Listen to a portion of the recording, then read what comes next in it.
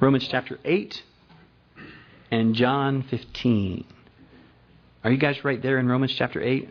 Let's start out as we do sometimes. I'm going to have you guys read a word, okay? Whenever I pause, you read the word in. Ready? Romans chapter 8, verse 1. There is therefore now no condemnation to those who are in Christ Jesus, who do not walk according to the flesh, but according to the Spirit. For the law of the Spirit of life in Christ Jesus has made me free from the law of sin and death. Skip down to verse 8. So then, those who are in the flesh cannot please God. But you are not in the flesh, but in the Spirit, if indeed the Spirit of God dwells in you. Now, if anyone does not have the Spirit of Christ, he is not his. And if Christ is in you, the body is dead because of sin, but the Spirit is life because of righteousness. But if the Spirit of Him who raised Jesus from the dead dwells in you, He who raised Christ from the dead will also give life to your mortal bodies through His Spirit who dwells in you. I think, I can't remember, it's a bunch of times. Maybe 10 times, something like that. That word in this text.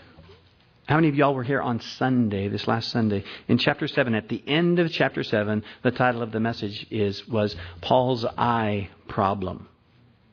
Paul had the same problem that you and I have so often, where I try to be good. I try to do it in my strength, by myself. Trying to be good, trying to be more holy, trying to become sanctified by working hard. I can do it if just I work harder. You remember where it ended? Look at verse 24. It ended in misery. Oh, wretched man that I am, who will deliver me from this body of death? I thank God through Jesus Christ our Lord. Finally, he quit asking the wrong question, which is, how do I do this? What is it going to take for me to do this? What is wrong with me? Those were all questions he was asking. And he finally asked the right question. Who? Who will deliver me from this body of death? Jesus. Well, tonight then, Paul has moved past his I problem, and he's moved on to the in solution. I've got 3 points for you as an outline tonight. First one, in Christ, there's no punishment from God. Second, in the flesh, though, there's no pleasing God. And finally, in the Spirit, there is power from God. Or you could, if you insist on having the no theme, there's no powerlessness in God. Okay? All right. Here's what I want you to do. Turn to John 15. Before we get into the text, I want to remind you of Jesus' words here. John 15, verse 1 says, Jesus speaking. This is the night before he was betrayed, right? John 15:1. Jesus says, I am the true vine, and my Father is the vine dresser. Now look at verse 4. He says, abide in me, and I in you. As you look through these next few verses, there's a lot of times when he says the word in, just like Paul. But there's also a lot of times that he says this word abide. Any of you remember when we were going through the book of John, how we kind of put a handle on this word abide? Anyone? Yes? A couple of you? Okay. It means literally to settle down into or to sink into. The way that we described it was, think of the world's most plush, comfortable, lazy boy. To sink down into, to rest all your weight upon, to basically become one with that chair. Some of you wives, just think of your husbands, okay? To rest all of your weight on it, to become one with that chair. Jesus says, I am the vine and you are the branch. Now your only job is to settle in, to put all of your weight on me. Another way we described it as staying in the sweet spot. Staying right there in the best, sweetest spot in relation to Jesus. Become one with me, Jesus says, so that what I want to do in your home, in your job, in your church, what I want to do in your daily routine, the things I want to say, the things that I don't want you to say, all of that I can do through you. abide, settle in. Okay, so I'll let you guys do this again. You guys read the word abide this time in John 15. We're going to begin in verse 4. And Jesus says, I am the vine, the source of all sweetness, of all life. Any fruit of the Spirit is going to come through me. That's what he's saying. Now, I'll say the first one with you. Verse 4. Abide in me, and I in you. As the branch cannot bear fruit of itself unless it abides in the vine, neither can you unless you abide in me. I am the vine, you are the branches. He who abides in me settles in, sinks in, and I in him bears much fruit. For without me, you can do nothing. How many times have we heard Paul basically say that over and over again in chapters 6, 7, and 8? The same message. Look, I can't do it. I cannot do it without him. Verse 6, if anyone does not abide in me, he is cast out as a branch and is withered, and they gather them and throw them into the fire, and they are burned. If you abide in me, and my words abide in you, you will ask what you desire, and it shall be done for you. By this my Father is glorified, that you bear much fruit, and you will if you just abide in me, is what he's saying. So you will be my disciples. Verse 9, as the Father loved me, I also have loved you. Abide in my love. If you keep my commandments, you will abide in my love, just as I have kept my Father's commandments and abide in his love. Then he summarizes, these things I've spoken to you, that my joy may remain, what? In you, and that your joy may be full. It's like 10 times in 8 verses, I think it is. Jesus says over and over again, abide in me, settle in, sink down into a relationship with me. Jesus says, think of me as the lazy boy, and you're the lazy boy. You're the lazy girl. Sink in. I'm the vine, you're the branch. Without reliance upon me, you will wither. I just kind of want to make sure that that's said as we look again at Romans chapter 8. Turn back there with me. To me, that's really been the message over and over again in Romans 6, 7, and 8. Paul is speaking to Christians. He's not speaking to unbelievers. He's speaking to Christians. He's speaking to everyone in this room who, you're in this spot. I know I'm justified. I know that legally I'm just as if I'd never sinned. But man, I want to make more progress in being sanctified. I want to be more and more like Jesus. When you boil it down, the message of Romans 6 through 8 is probably put this way. How's this? The success or failure we find in this area of sanctification results from where we abide, where we settle into, where we sink down into. Matter of fact, just if you remember Romans chapter 6, basically Paul said this in a sentence. It's this. Look, if you're a Christian and you're still abiding in sin, the end of that is death. Romans chapter 7, if you're a Christian and you're still abiding, that is trusting in the law, guess what? The end of that is death. Because sin takes the law and beats you over the head with it. Then he gets to the end of chapter 7 that we saw on Sunday. If you're a Christian and you're still abiding in, relying upon, sinking into, trusting only yourself, guess what? The end is death. Every single time, the end is death. And we saw on Sunday, it's a particularly, that last one, trusting in yourself, particularly frustrating death. It's the kind of thing that leaves you crying out, oh my God, what a miserable wretch. Who will rescue me? Okay? Now in chapter 8, having shown us that all other strategies, relying upon, abiding in sin, relying upon self or the law, all of these other strategies end in death. Now look at Romans chapter 8, verse 1. There is therefore now no condemnation. That's a death sentence. There's no death sentence to those who are in Christ Jesus. There is no death for those who are in Christ Jesus. The word condemnation, it's katakrima. It means damnatory sentence. It's just what you think it is. It's a death sentence. Paul starts chapter 8 with, when you think about it, especially after you've been through chapter 7, a huge encouragement for any and every Christian. When we come to Romans chapter 8, verse 1, no matter if you are a backslider or a prodigal or a legalist or the hard worker, the guy who has tried and tried to be good and keeps coming up short, there is good news here for you in chapter 8, verse 1. There is therefore now no condemnation to those who are in Christ Jesus. It occurred to me, we have a larger crowd than maybe we would normally expect on a Thursday. Maybe this very first phrase, chapter 8, verse 1, is why Jesus brought you here tonight. To tell you, to remind you, there is no death sentence for you any longer. If you are in Christ Jesus, there's no condemnation, there's no death sentence. And here's why, verse 2.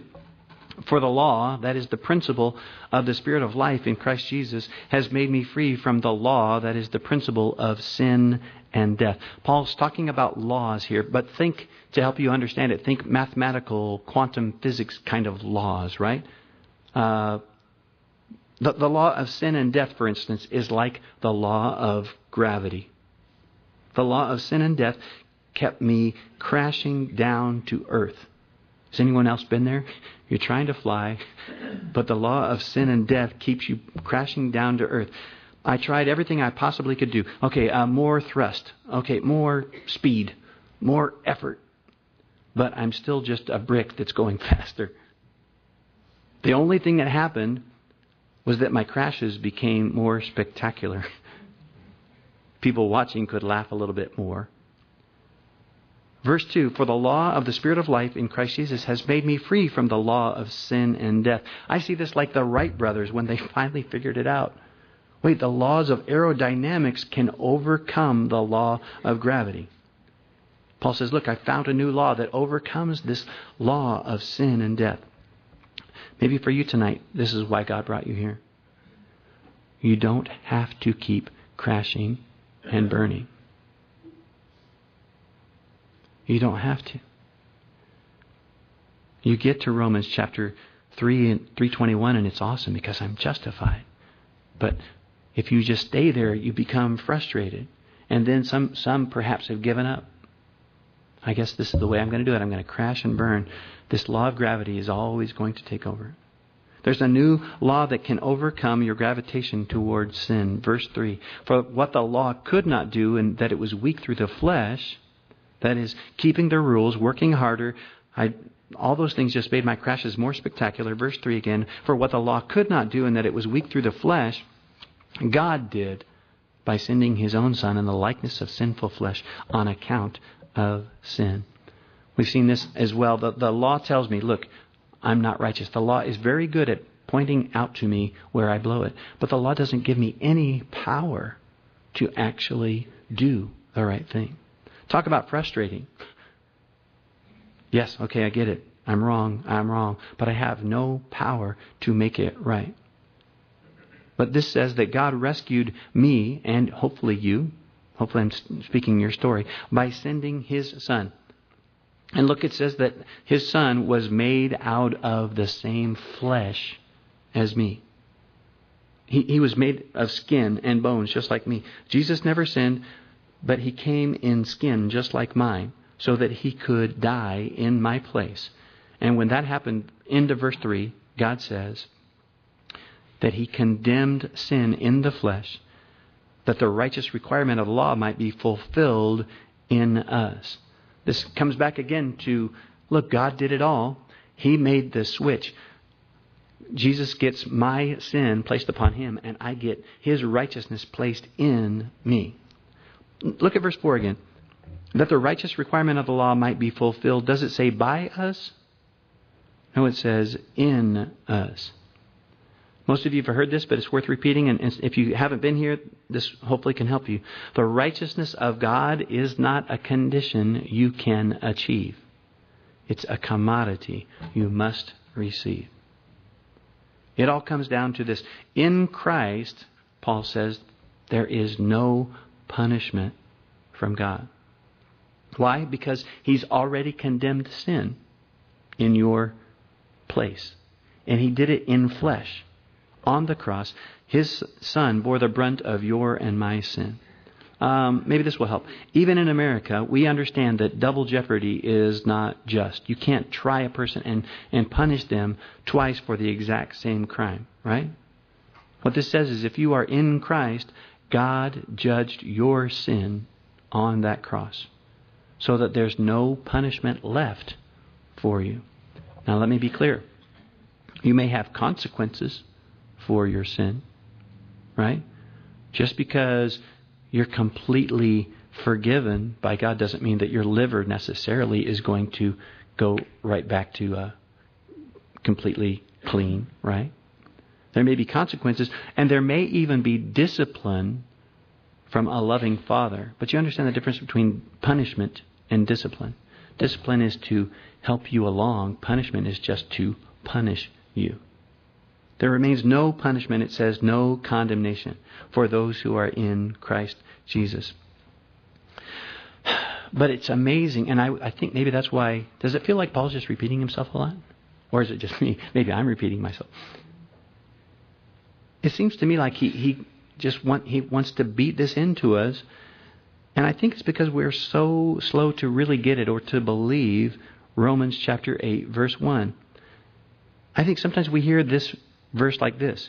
There is now therefore less condemnation for those who are in Christ Jesus. It doesn't say that. There is therefore now no condemnation for those who are in Christ Jesus. And some of us have maybe even been taught that verse 1 is contingent upon our walk, upon our behavior. Look at verse 1. Some of you have it. There is therefore now no condemnation to those who are in Christ Jesus, who do not walk according to the flesh, but according to the Spirit. I've actually heard people teach that, look, Romans chapter 8, verse 1 only applies to you if you walk in the Spirit.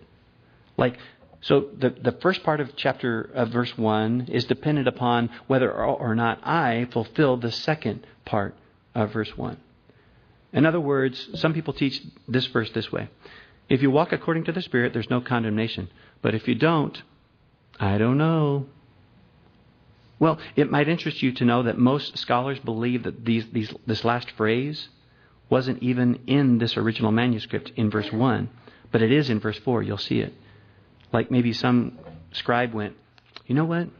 I'm going to help the Holy Spirit here. I'm going to put this verse up here, and it will help people to understand. We don't know exactly how it happened, but here's the way that I think it should read, according to the earliest manuscripts. That verse 1 should end after the word Jesus, and verse 2 begins, and then that phrase comes at the end of verse 4. If so, then this totally makes sense with the way Paul has been writing. Paul starts with the positional, unalterable truth that we have seen so often in Romans, which is in Jesus justified. Just as if I never sinned. Look at it, verse 1. Let's read it that way. There is therefore now no condemnation to those who are in Christ Jesus. For the law of the Spirit of life in Christ Jesus has made me free from the law of sin and death. For what the law could not do, in that it was weak through the flesh, God did by sending His own Son in the likeness of sinful flesh on account of sin. God is doing all of this. He condemns sin in the flesh that the righteous requirement of the law might be fulfilled in us. Now that phrase comes in. So now instead of walking in the Spirit to achieve righteousness, no, verse 4, because we've already received this righteousness, it says, do not walk according to the flesh, but according to the Spirit. Does that make sense? Verse 5.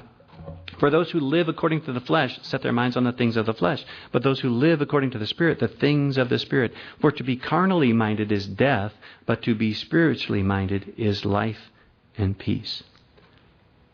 Verse 5, I think Paul is just basically presenting us the choice of where our mind's going to go. The choice is boiled down to this. Look, you set your mind on the flesh, and your feet will follow. And the end of that path is always death. Whether it's the death of your marriage or your job or your reputation, or if you've never given your life to Jesus, the end of that path is eternal death.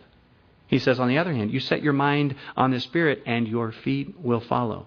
And at the end of that path, he says, you'll find life and peace.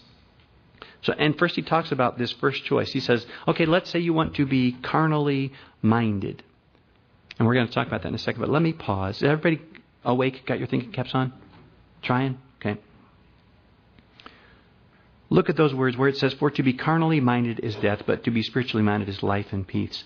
Whenever you see the word flesh or carnal, here's what I think we do. We default to we limit the meaning of that word.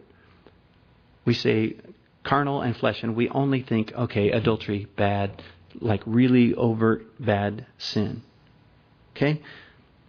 Remember the context where Paul's going here. He just left saying, I tried to do it myself. I tried to do it myself, and I failed, and I failed, and I failed. It seems to me this word flesh should not just be including the bad stuff that we default to. The flesh is any time I try to do it on my own. Whether my motives I think are good, I'm just helping God out. I'm gonna do it this way because this is in my own strength. So yes, a mind that entertains sin, the feet will follow, and that will lead to death. But what this is saying is anything you do in your own natural energy. Man's naturally working hard. Let me put it this way. Trusting as a strategy for holiness, because that's what Romans 6, 7, and 8 are about. Anything that is not Christ. Anything that is not spiritual. So again, that would include chapter 6, abiding in sin. Okay, yes. Chapter 7, though, trusting in the law is also in my flesh. It's something that I think I can do in my flesh. That's the lie that the devil tells you. The end of chapter 7, trusting in my own hard work, my own self-determination. Paul is basically going here, guys, in these verses. All of that ends in futility. Guaranteed. Anything that depends upon me, myself, or I in my natural state will not end well. Look at it, verse 7. I think it'll become clear now. Because the carnal, that is the natural mind, is enmity against God. For it is not subject to the law of God, nor indeed can be. So then those who are in the flesh cannot please God. First Paul said, look, in Christ there's no punishment. But now he says, in my flesh there's absolutely no pleasing God. Because the old me still does not love God. The old me still is not subject to his law, it says, nor indeed can be. How many of you have been with us when I've talked about Mr. Newman and Mr. Oldman? Okay, on Sunday we saw it as well. The idea is when you become born again, that means you're born twice. You've got two natures that are warring within you, right? Mr. Oldman is the old you that says, you'll still look at that when I tell you to. You'll still drink that when you'll still talk that way. You'll still be full of rage when I say jump. That's Mr. Oldman. But Mr. Newman doesn't answer to Mr. Oldman. He doesn't need to. He's legally set free. Here's the deal. Mr. Oldman still, even if you've been a Christian for 30 years, Mr. Oldman is still absolutely no help to you in your search for holiness. Let me put it as really blunt as I know how. The old you hates God just as much as he did before you were saved. The old you is unreformable, incorrigible. The old you has a recidivism rate of 100%. You can turn over a new leaf. You can turn over the whole tree. But those, it says, verse 8, who are in the flesh, who are doing it in their own strength, cannot please God. Cannot. It's futile. It's hopeless. It's guaranteed failure. Verse 9, here's the good news, Christian. But you are not in the flesh, but in the Spirit, if indeed the Spirit of God dwells in you. Paul says, those in the flesh cannot please God, but guess what? You are not in the flesh. You are in the Spirit, if indeed the Spirit of God dwells in you. That is, if you're truly born again, the Spirit lives in you. He says, now if anyone does not have the Spirit of Christ, he is not his. If you're telling me that you don't have the Spirit in you, then you need to get saved. That's what he's saying. But if you are a born-again believer, if you've given your life to Jesus, the Spirit of God comes to live inside of you that moment, that second that you gave your life to Him. Verse 10, And if Christ is in you, the body is dead because of sin, but the Spirit is life because of righteousness. There's Mr. Oldman and Mr. Newman again. If you've been born again, you've got two natures. The old you that was dead, that is dead, killed by sin, right? Mr. Oldman. But he keeps coming to life. He's corrupt, he's nasty, he's vile. And the new Mr. Newman is alive in the Spirit because God has given you Jesus' righteousness. Okay? Now, so far, in Jesus, we've seen there's no punishment from God. In the flesh, though, there's no pleasing God. Verse 11 says, look, in the Spirit, there's no more powerlessness. In the Spirit, there's power from God. Verse 11. But if the Spirit of Him who raised Jesus from the dead, think about that. What kind of power we're talking about here? If the Spirit of Him who raised Jesus from the dead dwells in you, He who raised Christ from the dead will also give life to your mortal bodies through His Spirit who dwells in you. What was the cry we kept hearing from Paul last week as he was having his nervous breakdown? He was saying, is it me? It's not me. Why do I sin? Why do I do the things I don't want to do? And he's like, it seems like he's losing it because he's trying to do it in his own strength. What was his ultimate cry was basically this. Look, I have the knowledge. Hello, I know the Bible. I know what I'm supposed to do. Look, I even have the will. I so want to, probably more than any of these other people that I know. I want to do right. I have the knowledge. I have the will. It's power that I lack when it's in my flesh. It says I'm so powerless against sin. How many of you ever, don't raise your hand maybe. Probably we can all raise our hand. At one point or another you've said, I'm just powerless against this sin. Okay? Paul would say, well, you're right and you're wrong. You're right. Mr. Oldman is absolutely powerless against that sin. The old you has no power to do what is right. It's guaranteed failure. But if you have the Spirit of God within you, it's ridiculous to call yourself powerless. The same Spirit that raised Christ from the dead. Verse 11. But if the Spirit of Him who raised Jesus from the dead dwells in you, He who raised Christ from the dead will also give life to your mortal bodies. Life, it's living, abundant, active life to your mortal bodies through His Spirit who dwells in you. The Bible says that, look, all of your sin, think about this, all of your sin, all of my sin, everybody's sin in this room, everybody's sin throughout the world, everybody's sin throughout the history of the world was laid upon Jesus. Upon the cross, right? That mountain that we can't imagine, that mountain of sin was not enough to keep Him down.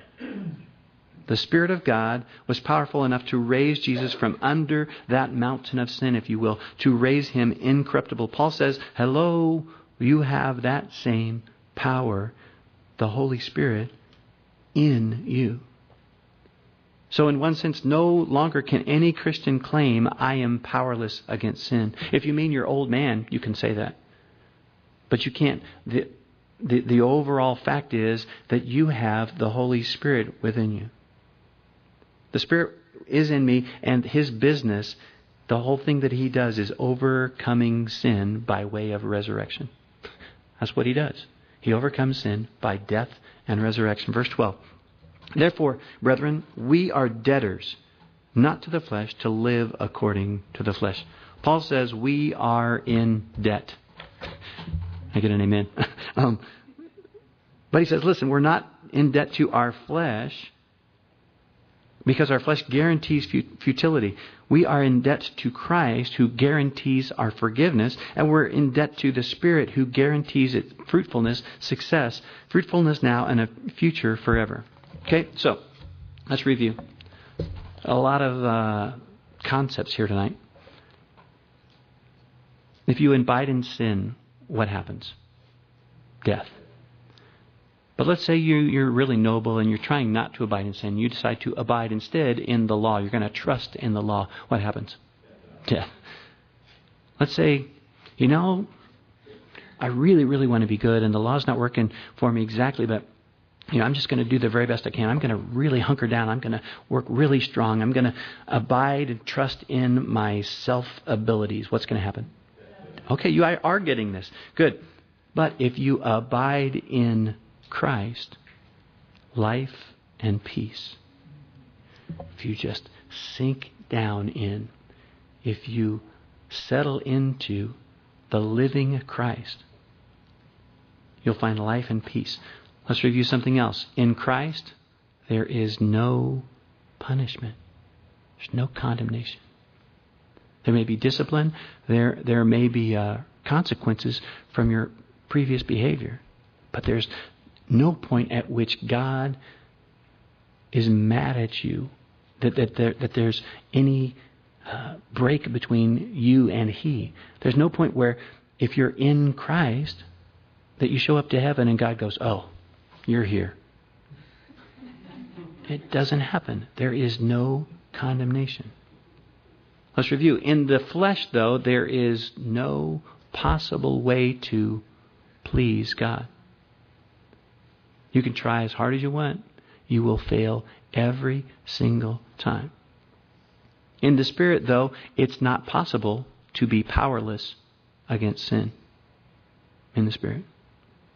Okay, preacher, fine. But what does all this mean practically? There's a whole bunch of head thoughts, right? A whole bunch of doctrine, you could say. Well, once again, it really comes back to the battlefield of the mind. Where do you abide? Where does your mind settle down into? Let's look back at a few key verses just by way of kind of solidifying this. Verse 5. For those who live according to the flesh set their minds on the things of the flesh. But those who live according to the Spirit, they set their minds on the things of the Spirit. For to be carnally minded is death, but to be spiritually minded is life and peace. Look at verse 13. For if you live according to the flesh, you will die. But if by the Spirit you put to death the deeds of the body, you will live. It's basically, once again, where do you spend your time? Who do you report to duty for? Whom are you focusing upon? Are you focusing on your own sin? Are you focusing on the law?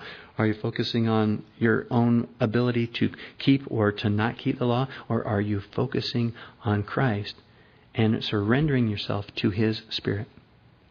Paul had an eye problem in chapter 7. If I just work harder, I'll be free from sin. Tonight we saw Paul's in solution. Abiding in Christ and He in me. Me in Christ, Christ's Spirit in me. In Christ I find no condemnation. His Spirit in me can overcome any temptation. If I just surrender my mind, my feet will follow. Right? How many times does it come back to Galatians once again? If you walk in the Spirit, if you report to the Spirit, you just show up to the Spirit, give Him, surrender your body parts, say, here I am, I'm yours. You will not fulfill the lust of the flesh. Okay? We're just going to close with verse 13 one last time. For if you live according to the flesh, you will die.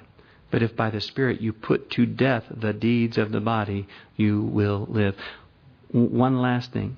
It does not say, but if by your own effort you put to death the deeds of the body. Get it? It's by surrendering to the Spirit over and over again, you kind of starve the flesh to death.